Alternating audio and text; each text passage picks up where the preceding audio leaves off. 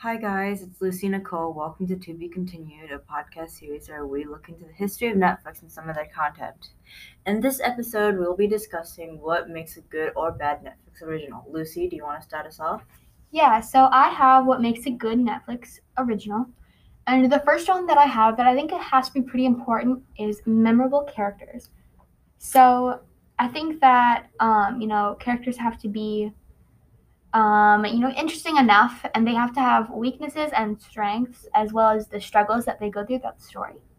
Yes, and I feel like a lot of these days, because there's so many stories already out in the world, we're just copying those same popular characters from those same popular stories and just it's a control V or control. I can't remember what's the copy and paste buttons. Control C and Control V. Control C and Control V characters. Uh, yeah, and you know what? I really like to see more types of people we don't usually see in Yeah. all sorts of shows because they're trying to be realistic in a sense when making characters, and that's a good thing to do. But sometimes, you need a little something new to catch your attention. Yeah, and speaking of, what'd you say? Well, anyway, I was gonna say that they have to be a little bit relatable. So Yes, relatable. That is an important yeah, thing to add. and it can't be too relatable because you don't want to bore the audience members. Yes, but at the same time, being relatable as a character can help with the viewers in Yeah. a sense that they're part of the story. But pushing too much into that may feel like the viewers are just it will have the opposite effect. Like the viewers can't connect with the story at all. Yeah. I think another problem Netflix has when making originals is just advertising in general. Yeah. I know when I'm scrolling through what's supposed to be added onto Netflix, and the trailers are interesting enough, but I feel like I'm not actually getting the plot line, and it's very confusing. But there's other problems too. Do you remember Bridgerton? Hmm? I remember enjoying Bridgerton more than I expected, but the thing is that when I watched the trailer, it hinted at LGBTQ inclusion, right? But during the actual show, the LGBTQ plus representation is barely shown for an episode or two, and it doesn't really impact the story that much in any way since it happens to a side character. Yeah. Yeah. And so this is an example of queer baiting. I don't know if it was intentional or not, but it was definitely done to draw viewers in, expecting LGBTQ plus representation. And if better advertising was done, I'm sure that would draw people into Netflix originals that are often overlooked. Yeah. Anything else? Also, I have suspenseful. It can be obviously too suspenseful because then that can be maybe a little too much for audience members. But you want to You need to consider the genre. That's the thing. Yes, that is true. But if I finish an episode, I want to be thinking about it for a while. You know what's gonna happen. Can't wait for next week's episode. Yeah, but you know what? Every once in a while, I do an episode where everything just works out. Yes. Yeah. And oh, that was such a nice episode. It's like a comfort episode you go back to when you're binging it. Yeah. Something else that I think a problem Netflix has in making originals is that they're making too many originals. Yes. Oh my gosh. It's this whole joke everyone makes about Netflix, right? That Netflix will okay anything. Yeah. It's because of that, it's a real hit or miss situation. I think that they keep, pumping out originals, but there are so many shows that people like that people probably wish would be included in Netflix, but they're not. And the problem that comes from this is that Netflix is in so much debt because of all the shows they're putting out, and because of that lack of money, they're canceling the actual good Netflix shows. Yeah. But Netflix doesn't seem to get this problem and is just just pouring more money in. Yeah.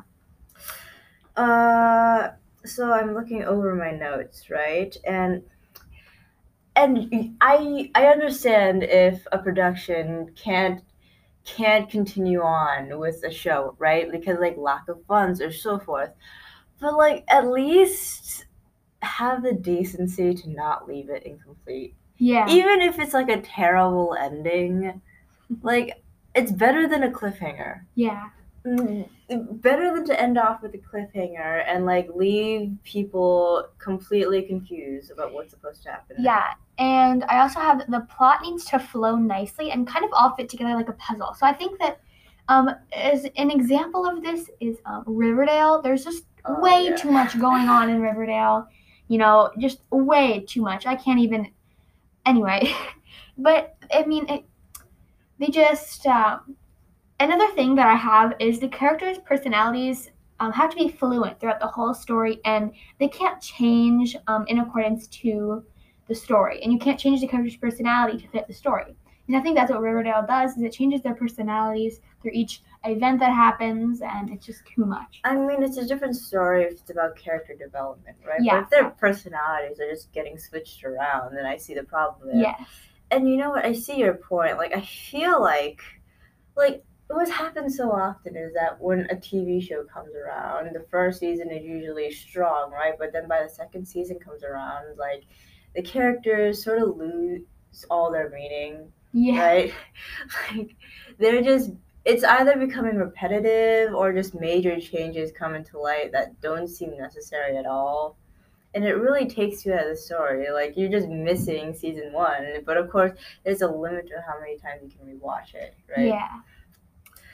I think okay. And the thing is, I think the reason why so many Netflix shows can end up being so bad is because Netflix will pay for the productions of these shows, right? But they will not give any. They will give so much creative control to the directors and the writers, which is a good thing, of course. It's like a director's dream.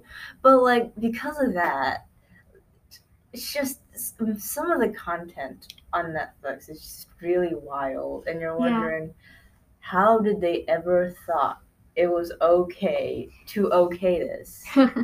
And yet sometimes creativity and artistic choices are good for a show, but like at some point, like it doesn't seem artistic, it just seems wild. Yeah. And maybe in Netflix as a show platform, don't you think they should like step in once in a while, check over the content they're actually like agreeing to put on their platform and think to themselves, would people like this?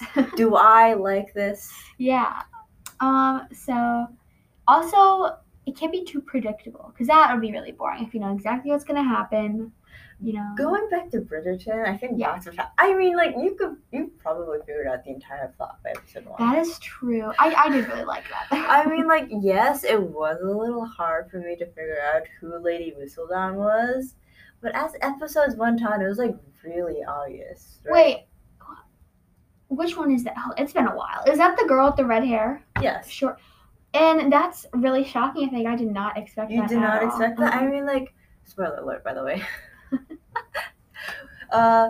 So I think it was pretty obvious, though. Like, that one, that I forgot what episode it is, but that episode when the pregnancy is revealed. I mean, like at that point, it's pretty obvious, right? Because like, who else knew about the pregnancy except those within the family? And like Penelope, that's her name, right? It's been a long. Seems like Penelope. I don't. Oh man, if I'm wrong about this, I'm gonna be so embarrassed. I hardly remember. And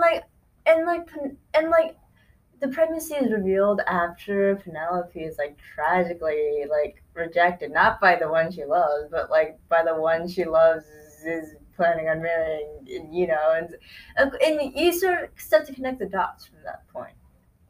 I don't know, maybe it's just me. Yeah. I think we went a little off topic here. Anyways, I think the best thing that Netflix could do at this point to get better quality originals is just quantity control. Yeah.